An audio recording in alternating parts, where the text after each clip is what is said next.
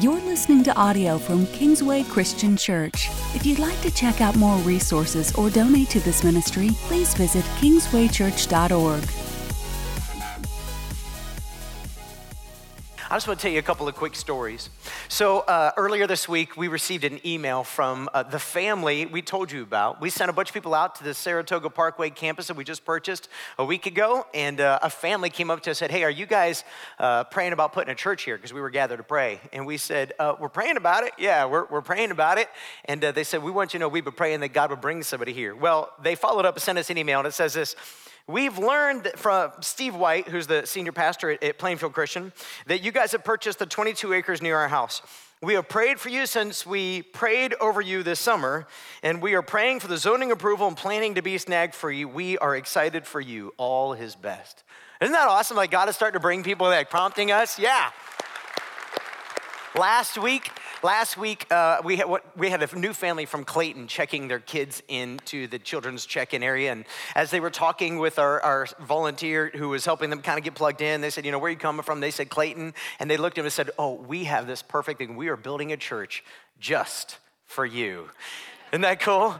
After last week's service, another family came up to me, and they've been at Kingsway for roughly 5 weeks or so. And I think they said their first Sunday was the Sunday Darren spoke. And I was like, too bad you had to go to me the next week. And they've been through tragedy. They had their son passed away, and he was in his 20s, and that was a little over 5 years ago. I think they said 6 years ago, and they just been hurting and kind of angry and struggling, and just decided to come back to church about 5 weeks ago, and they live in Clayton, but they chose us. And then about a couple weeks later, after they've been coming, they heard us make this announcement, and they can't wait for us to be closer to their home. Again, I'm like, God, you are drawing all these people here. This past week, I was at breakfast with a Kingsway member, and another member was there having breakfast with some other people, and came up to me and said, hey, we're now empty nesters, so we decided to sell our house and downsize, and guess where we bought our house? I said, I got a good guess. I said, yep, right off of Saratoga Parkway, where you guys are planting. We can't wait to be a part of the startup to get this thing going. It is so cool to hear like all these stories of how God is like moving and pulling. Yeah, I love it. Okay, so a sweet lady from our 8 a.m. gathering, she came up to me and said, man, I've got a check today. What do I do? And I said, well, just write Plainfield or whatever, put the South Campus on there. She's like, well, I put West Campus. I'm like, close enough, we'll figure it out. I said it wrong the first week. I think I said West. It's kind of South and West. Anyway, if God is stirring in you to do this, we've been thinking about it. So we're trying to get $700,000. We have basically 900 what we call giving units, different people who give, families who give or individuals who give. If everybody gives basically $1,000, that's doable. And some of you are like, oh, what? Stick with me. So I recently had a conversation with a single mother, and she told me, she goes, I'm excited about what God is doing, and I've looked at my budget, and I've figured out how to squeeze $25 out of my budget. And you know what? That is sacrificial giving for her. That is sacrificial giving for her. And they need to be honored. But I also know there are people in our church who could write a $10,000 check or more and not even think twice about it. So the way that we get to everybody averaging 1,000 is not because everybody has to give 1,000. It's because everybody goes to the Lord and prays and says, God, what do you want me to give? And then they're just faithful to that because God knows exactly how to get us to that number. So let's just stop and pray. And then if you feel led today, you could drop it in our boxes or you can go online later today and give through the app. Let's pray. Heavenly Father, as we kick off this series in Luke, we are beginning a 4-month or so journey from the birth to the cross to the resurrection. And that is our hope. That is our hope. As we already celebrated in this service, or we're going to celebrate in the next one as well. God, lives are being changed through this church, through your work in our hearts. Father, keep doing it, but don't just do it here. Do it at the Saratoga campus, but God, we pray that you don't even stop there. Would you go on and on and on to the ends of the earth? May we be a people who say, here we are, Lord, use us. So God, as you move in our hearts and stir in us how we are to join you in this endeavor, Father, give us a number. And may those who are married be united with their spouse on that number, God, because it's so clear you're doing it. It's not us coming up with it. It's you moving, Father. And may we just be faithful to wherever you lead us to. And we ask all this in Jesus' name. All God's people said, amen. All right, let me ask you this question as we jump in today. Have you ever asked God for something for so long that you stopped believing it was possible? If so, this message is just for you. Let's turn in our Bibles to the book of Luke, chapter 1. Just to be clear, we cannot get through the entire book of Luke in 4 months. It would take about 2 years to do that. So we're going to hit a lot of stuff, and there's going to be a lot of stuff you're going to want to fill in the gaps and some quiet time to read and find out more to the story. But Luke chapter 1, verse 5 begins like this. In the time of Herod, king of Judea, there was a priest named Zechariah, who belonged to the priestly division of Abijah. His wife Elizabeth was also a descendant of Aaron.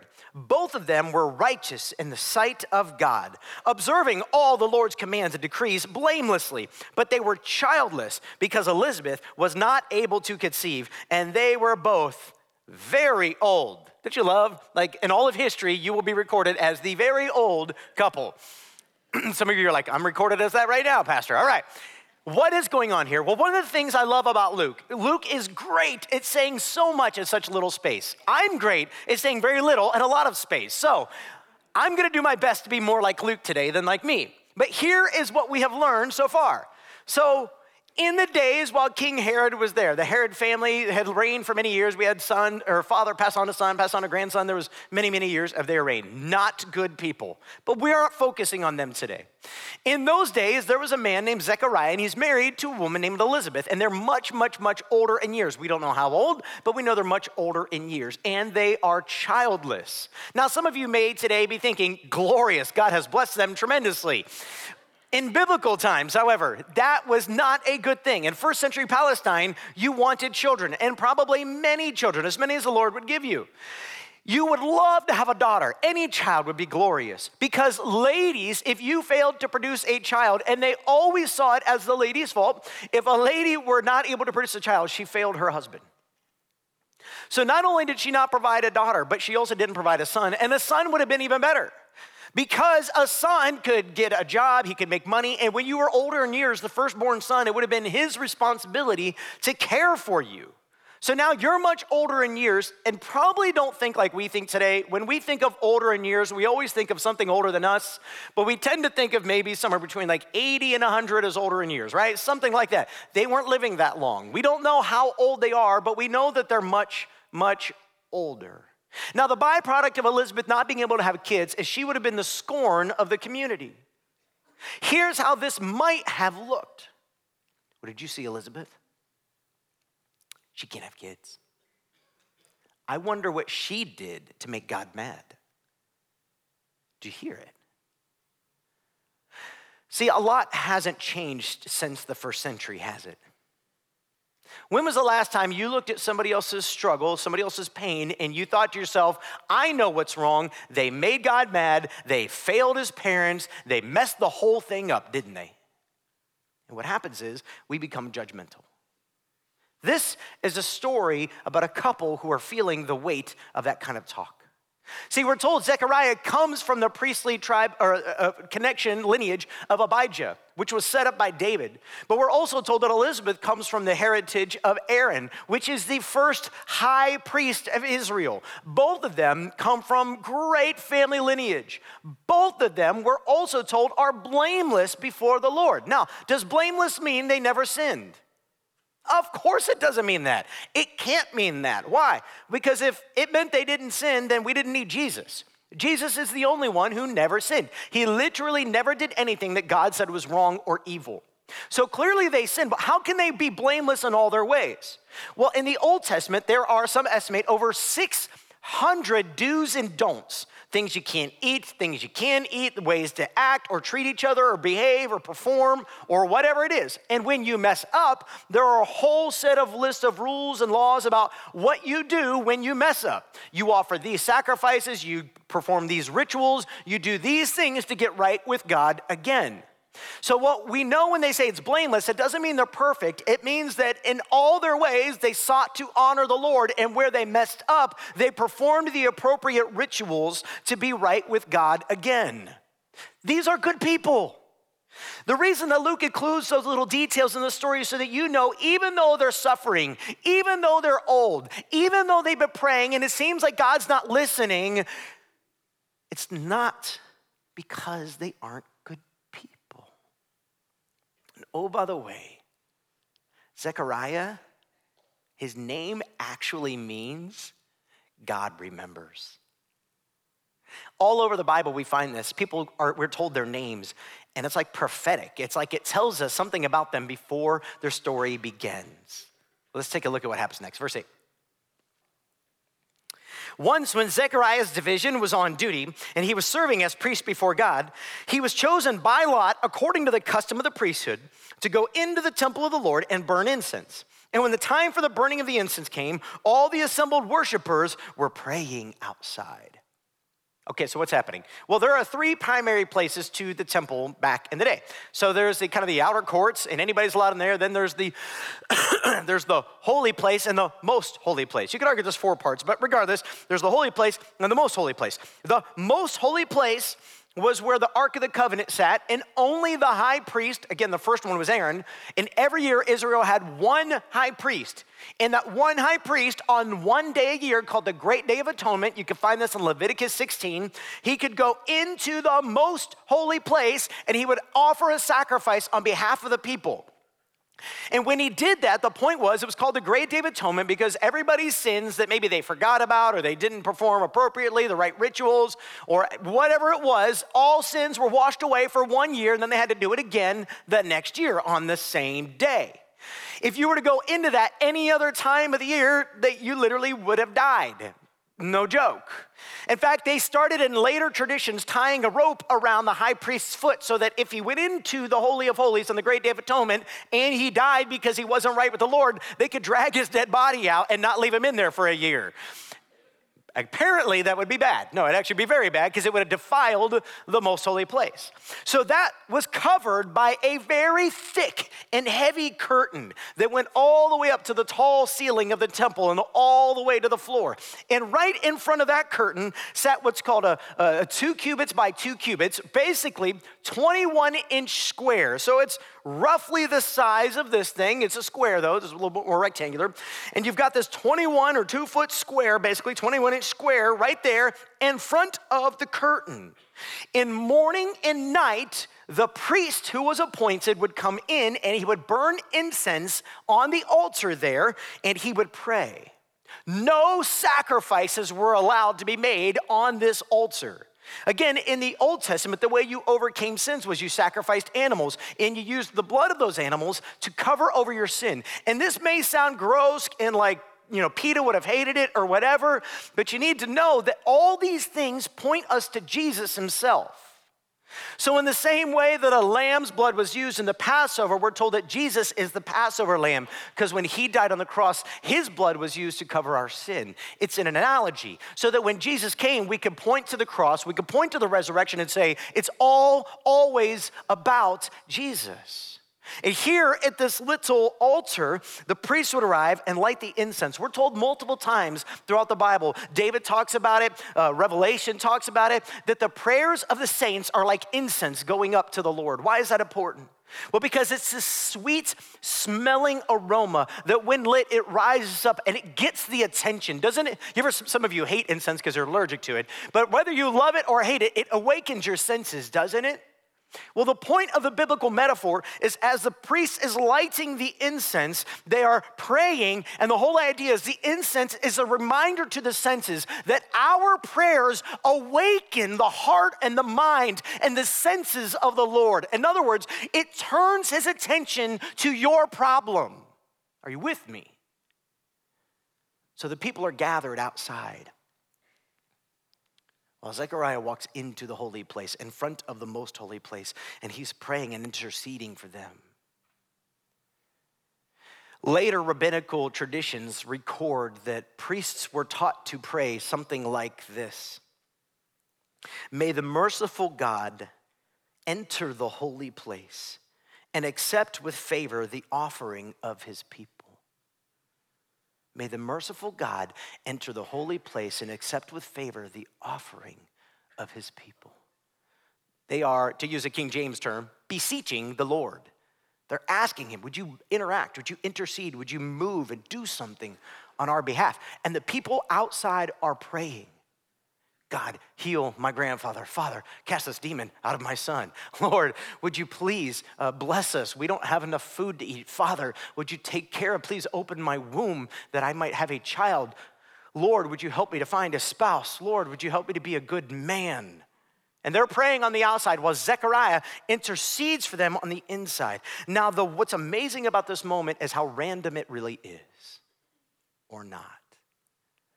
There were roughly 18,000 priests in Zechariah's day. They were broken up by tribe based off families and clans as who would serve when they would serve. And it was his family or clan's time to serve. And so the priests would have many duties, from dealing with the sacrifices, taking people's prayers, cleaning the temple, all the things that they would do to make sure that temple life was happening. But they would also draw lots, which is like drawing straws, for lack of a better phrase. And they would pick each day one priest who would go into the temple. You would do this once in an entire lifetime. Because if you just do simple math, if there are 18,000 priests, and take 365 days, it would take basically 50 years for that whole 18,000 person group to cycle through. Which means, since most people, you weren't becoming a priest until you were in your late teens, maybe early 20s or so, most people weren't going to necessarily live long enough to win. There was going to be a group of people who never got a chance to win the lottery. And that's how they would have viewed it. When you were finally chosen to go into the holy place, this is as close as you could get to God. Because he sat on the other side of that curtain. And you couldn't go in there because you're not the high priest. The best you could do was be here. And Zechariah is an old man. Why did God wait so long? He's a good man. But he wasn't going to miss his moment. He's sitting there at that altar. And not only is he praying for the people, may the God of heaven, merciful, may your face be turned towards us. May you hear our prayers. He's praying for his wife. He's praying for himself. And it brings up a great question. How should I live today while God's answers to my prayer appear to be no or not yet? Because that's what's going on in Zechariah's story. Let's keep looking. I think we get a good answer. Verse 11. Then the angel of the Lord appeared to him, standing at the right side of the altar of incense. That's a really weird detail. I mean, you think I'm random. Is that random? We'll come back to that. When Zechariah saw him, he was startled and was gripped with fear. It ought to say here in the Greek, duh. But the angel said to him, do not be afraid, Zechariah. Your prayer has been heard. What prayer? I mean, he's supposed to be offering a prayer for the people. He's supposed to be offering a prayer for the nation. But this is his moment. It's not that he didn't do those things, I'm quite sure. It's that this was his moment to come into God's presence, his moment to ask God, to have a relationship with God and ask God to intercede. This is his moment to lay out his request, and he wasn't going to miss it. And can you imagine the moment you're making that request, an angel suddenly appears and blows you off your feet and says, oh, by the way, God is listening. And he's been listening, Zechariah. Your prayer has been heard, and your wife, Elizabeth, will bear you a son, and you're going to call him John. He will be a joy and a delight to you. Many will rejoice because of his birth, for he will be great in the sight of the Lord. He is never to take wine or other fermented drink, and he will be filled with the Holy Spirit even before he is born. He will bring back many of the people of Israel to the Lord their God, and he will go on before the Lord in the spirit and power of Elijah to turn the hearts of the parents to their children and the disobedient to the wisdom of the righteous, to make ready a people prepared for the Lord. In case you don't know who this is, maybe you're visiting with us today, watching online, welcome. We're so glad you're joining us. Maybe it's down the road, months or years from now, and you're listening to this. The person, the baby that's going to be in his wife's belly is the guy we call John the Baptizer, or sometimes called John the Baptist. That is who she's going to have. Realize this. If you are a woman in first century Palestine, not only do you want to have daughters, not only do you really want to have sons, you want to be the mother of the Messiah. Everybody knows the prophetic history. Time clock is running to a point. Everybody can kind of see that these prophecies of old seem to be pointed to, it's just about time. In fact, one scholar I read at one point said, the people were pregnant with anticipation that the Messiah would come. And I thought that was a funny way to put it. People are waiting. And so all of the women of Zechariah's day would have wondered, when I got pregnant, maybe the baby in me will be the Messiah. Well, they get the second best thing. They get to have the baby who will be the prophet who comes before the Messiah to prepare the way for the people to receive God. And how do the people prepare the way? Two things I think are fascinating. These are fulfillment of Old Testament prophecies. Number one is verse 17. He will go before the Lord in the spirit and the power of Elijah. He will turn the hearts of the parents to their children. You mean parents sometimes need their hearts turned towards their children? Yeah. Because life is hard and life is stressful and life is busy, and sometimes we get too busy living our own lives and not investing in the things that God put in our lives, like our children. Some get distracted with alcohol or drugs or gambling or food or sex or jobs or sports or shopping or money. And next thing you know, these little blessings that God has placed in our lives are getting our leftovers instead of our best. Sometimes it goes the other way. Sometimes children have hard hearts, and sometimes children turn away, and sometimes, in spite of good parenting and good families, parents become prodigals, or children become prodigals towards their parents. So that's why the disobedient to the wisdom of the righteous. However you became disobedient, however you became a prodigal, it's kind of irrelevant. But what John came to do is to call people back to God. This is where we get the term repent. You may have heard it before. One time I was downtown with my wife here in Indy, and there's some dude with a megaphone yelling at us to repent, and everything in me wanted to go toe-to-toe with this guy and tell him, I have. But I thought, you know what? He's doing what he believes the Lord's told him to do. I think he's a crazy guy, but we'll let God sort that out one day. You've maybe heard that guy before, right? But here's what the word repent means. It's not a guy with a megaphone yelling and screaming, although John might have looked like that at times. What it is it means that I realize there's wisdom in a righteous life. There's wisdom in a life that is sold out and blameless before the Lord. So what do?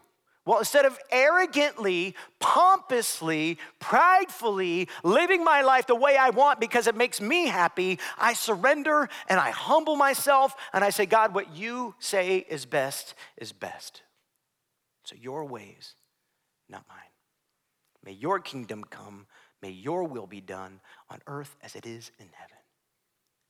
Hey, Elizabeth, not only did God answer your prayer, he answered it in a way you could have never imagined. He answered it by giving you the greatest prophet of the Old Testament. You may be confused by that. The Old Testament says, this is the book of Luke, Pastor. Yeah, but realize, Jesus hasn't come yet. John is the greatest prophet of the Old Covenant. He prepared the way of the people for the Lord. I also think it's fascinating how many people came out to see John later when his ministry begins. He's out in the desert. He's eating locusts dipped in honey. Now, what does that tell you? He's a prophet, and he has a weird taste. It tells me his mama's dead because she's not making him any Thanksgiving meals. In all seriousness, we don't see Zechariah or Elizabeth anywhere in his story once his ministry begins. You know what that tells me? It tells me that God was merciful to Zechariah and Elizabeth in more ways than we perceive. Why? Well, the whole time that maybe they and you are asking, God, why are you taking so long? Why aren't you answering my prayers? Why aren't you doing this? I keep asking and you keep ignoring. God, why? God, why? God, why? Here's what was going on. God knew what was best for everybody involved. Why do you say that, Pastor? Well, if you don't know John the Baptizer's story, His faithfulness to God leads to him getting beheaded because of a seductress little girl does a dance for Herod. And Herod says, I'll give you anything you want. And she says, I want John the Baptist's head on a platter. And he says, done. Imagine being a parent and watching that take place, burying your son. Could it be that God was sparing this couple even from that pain by making them older in their years when it happened? Again, we get really good at pointing a finger at God or blaming God instead of just saying, God, I trust you even when I don't understand what you're doing. So what's the answer to our question? How do I live for God while his answer for my prayers is no or not yet? Here it is. It's very simple, but here it is. Answer, I turn my heart toward the Lord and I prepare for him to show up. I don't know what he's gonna do or when he's gonna do it, but I'm gonna make sure that this heart, this life, this mind, this vessel is ready. So when he shows up, he can use me. Notice in the story of Jesus, in the birth story, notice every person that gets used is a good man and a good woman and a person that's been waiting for God in some way by being faithful in their daily life, even in the midst of the no's or the not yets. God is longing for people who have prepared the way for him to come, that he might come in and use regular, ordinary people. In fact, I love the way N.T. Wright says this. He's a scholar and theologian. He says, God regularly works through ordinary people doing what they normally do, who, with a mixture of half faith and devotion, are holding themselves ready for whatever it is that God has in mind. Is that you? Let's take a look at our hero and see just how well he does at this. Luke 1, verse 18. Zechariah, ask the angel. All right, angel, how can I be sure of this? I'm an old man and my wife is, he's smart. You notice he didn't say she's an old woman. She's well along in years. Verse 19, the angel said to him, and I love this. Really, dude? In the Greek, if you spoke Greek, you would see that. I'm just kidding. It doesn't actually say that. And the angel said to him, I'm Gabriel. I stand in the presence of God. I have been sent to speak to you, to tell you this good news. And now you will be silent and not able to speak until the day this happens, because you did not believe my words, which will come true at their appointed time. Okay, so what's crazy about this is if you're standing there doing your daily duty one day and God decides to send an angel to get your attention, do you think that you might believe it? If all of a sudden somebody's in a room where nobody else could possibly be in, there's only one entrance into the room, it's behind you, so this angel showed up in front of you and to the right, whatever that is, you know they didn't sneak in behind you, and you know they're an angel, however you know, because you are afraid, at least in part, there's something different about them, and they say, crazy thing's gonna happen today. Do you go, really? Are you sure? But you might if you've been asking for years and it's such an impossible situation, she's well past barren, and God says, it doesn't matter. I'm not bound by the things that the world says I should be bound by. I can do whatever I please, whenever I please, because I'm God, and that's how it works. Gabriel's answer is, really? I stand in the presence of the guy who does whatever he wants, whenever he wants, however he wants, and you're asking me if I'm sure this can happen? Of course it can happen. I'm Gabriel. Are you kidding me, dude? Zechariah struggles, but Zechariah, notice this. God is patient with imperfect faith. God is patient with imperfect faith. God didn't say, you know what? Forget it. Forget it. I'm going to give this blessing to somebody else. Let me ask you a question. Do you think there were any of the other 17,999 priests who had junk going on in their lives? Do you think any of them had a health issue, a struggle, a sin, something they've been praying about for a long time? Any of them? I find it hard to believe Zechariah and Elizabeth are the only couple. Do you think any of those other ones who had something they were praying about were also good and blameless priests? I find it hard to believe that none of them were. I'm going to guess there were maybe hundreds, possibly thousands of people who fit that situation. But God chose to do something in this moment for this couple, for whatever the reason he had, and he didn't take it away and say, next, I'll be back tomorrow. No, he kept the promise. Because God is faithful when we are faithless. But God also works through faith. I love the way, again, N.T. Wright says this. He said, Luke indicates that through this all too human story of puzzlement, half faith, and dogged devotion to duty, God's saving purposes are going to be dramatically advanced. God is going to get done everything that God intends to get done, even when it's not with a person who isn't struggling. Luke chapter 1, verse 21. Meanwhile, the people were waiting for Zechariah and wondering why he stayed so long in the temple. Like, did the old man have a heart attack? Did he take a nap on the floor? Like, is he gonna just soak in the moment all day? Verse 22, when he came out, he could not speak to them. They realized he had seen a vision in the temple, for he kept making signs to them, but remained unable to speak. This is proof that God is the one who created gestures. So all the money and proceeds need to go to him. So think about this. You're an old dude, you've been in there a long time, nobody knows what happened. You come out, they're like, everything okay? Something happened? And he's, go ahead. You try communicating. I was praying, I saw an angel. The angel spoke and said, I'm Gabriel. I stand in the presence of God, and your barren wife Elizabeth is gonna have a baby, name him John. Ready, go. Try this later and see if you can convince your neighbors and family and friends who weren't here how to do this. So John's clearly making some sort of sign, something, 2 parts. Part 1. And everybody's trying to guess at what he's talking about. They figure out he saw something, but we have no idea what's going on. Okay, I've gone enough on that. Look at verse 23. When his time of service was completed, he had to keep working. He worked weeks in silence. Could you imagine every day somebody comes up, can you talk yet today?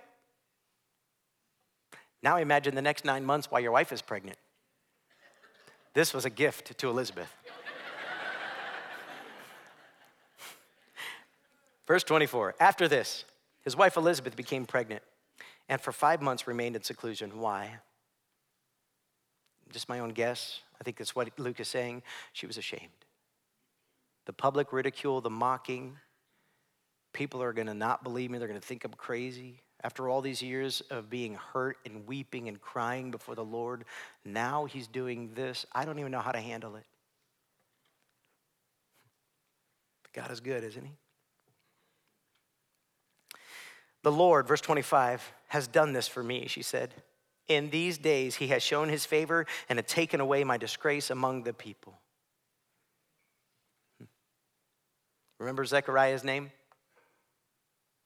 God remembers. God remembers Zechariah's faithfulness. God remembers his promises. God remembers all the prayers. Not one of them went wasted. Why is the angel to the right? Remember we asked that question, but we didn't answer it? There's a lot of people who put out a lot of things why they think it's true. Here's what I think. Remember, this little 2-cubit, 21-inch square sits right in front of the Holy of Holies. When Jesus died on the cross, just before he died, he cried out, "It is finished."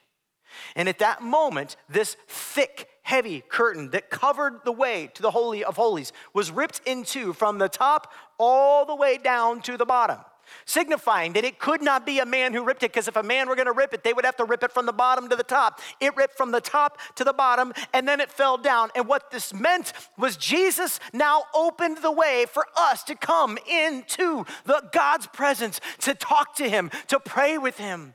For those of you who have children, has your child ever had a bad day or a hurt or pain, or somebody made fun of them, something was going on, and they just climbed up in your lap and you wrapped your big old arms around them and they just wept? This happened the other day. One of my boys just wept. He was ashamed and embarrassed by something that happened. He buried his head in my chest and I just wrapped my arms around him and I held him close. And when Jesus died on the cross, he made it available. So not just the high priest, but you can go into God's presence and you can talk to your heavenly Father, and you can have his arms wrapped around you, and you can have him embrace you and listen to your prayers and your needs and have him say, "Hang on, dear child, I've got this and I've got you." Yeah, you can clap for God. And the reason the angel has to be to the right is because he's not. Jesus. 1 Timothy 2:5 says there's one God and one mediator between God and man, and his name is Christ Jesus. See, on that great day of atonement, they took the blood from outside the sacrifices and they brought it in and they sprinkled it on top of this little altar to signify that the prayers of the saints were holy enough to go before God. Jesus now says, it's my blood that washes over you.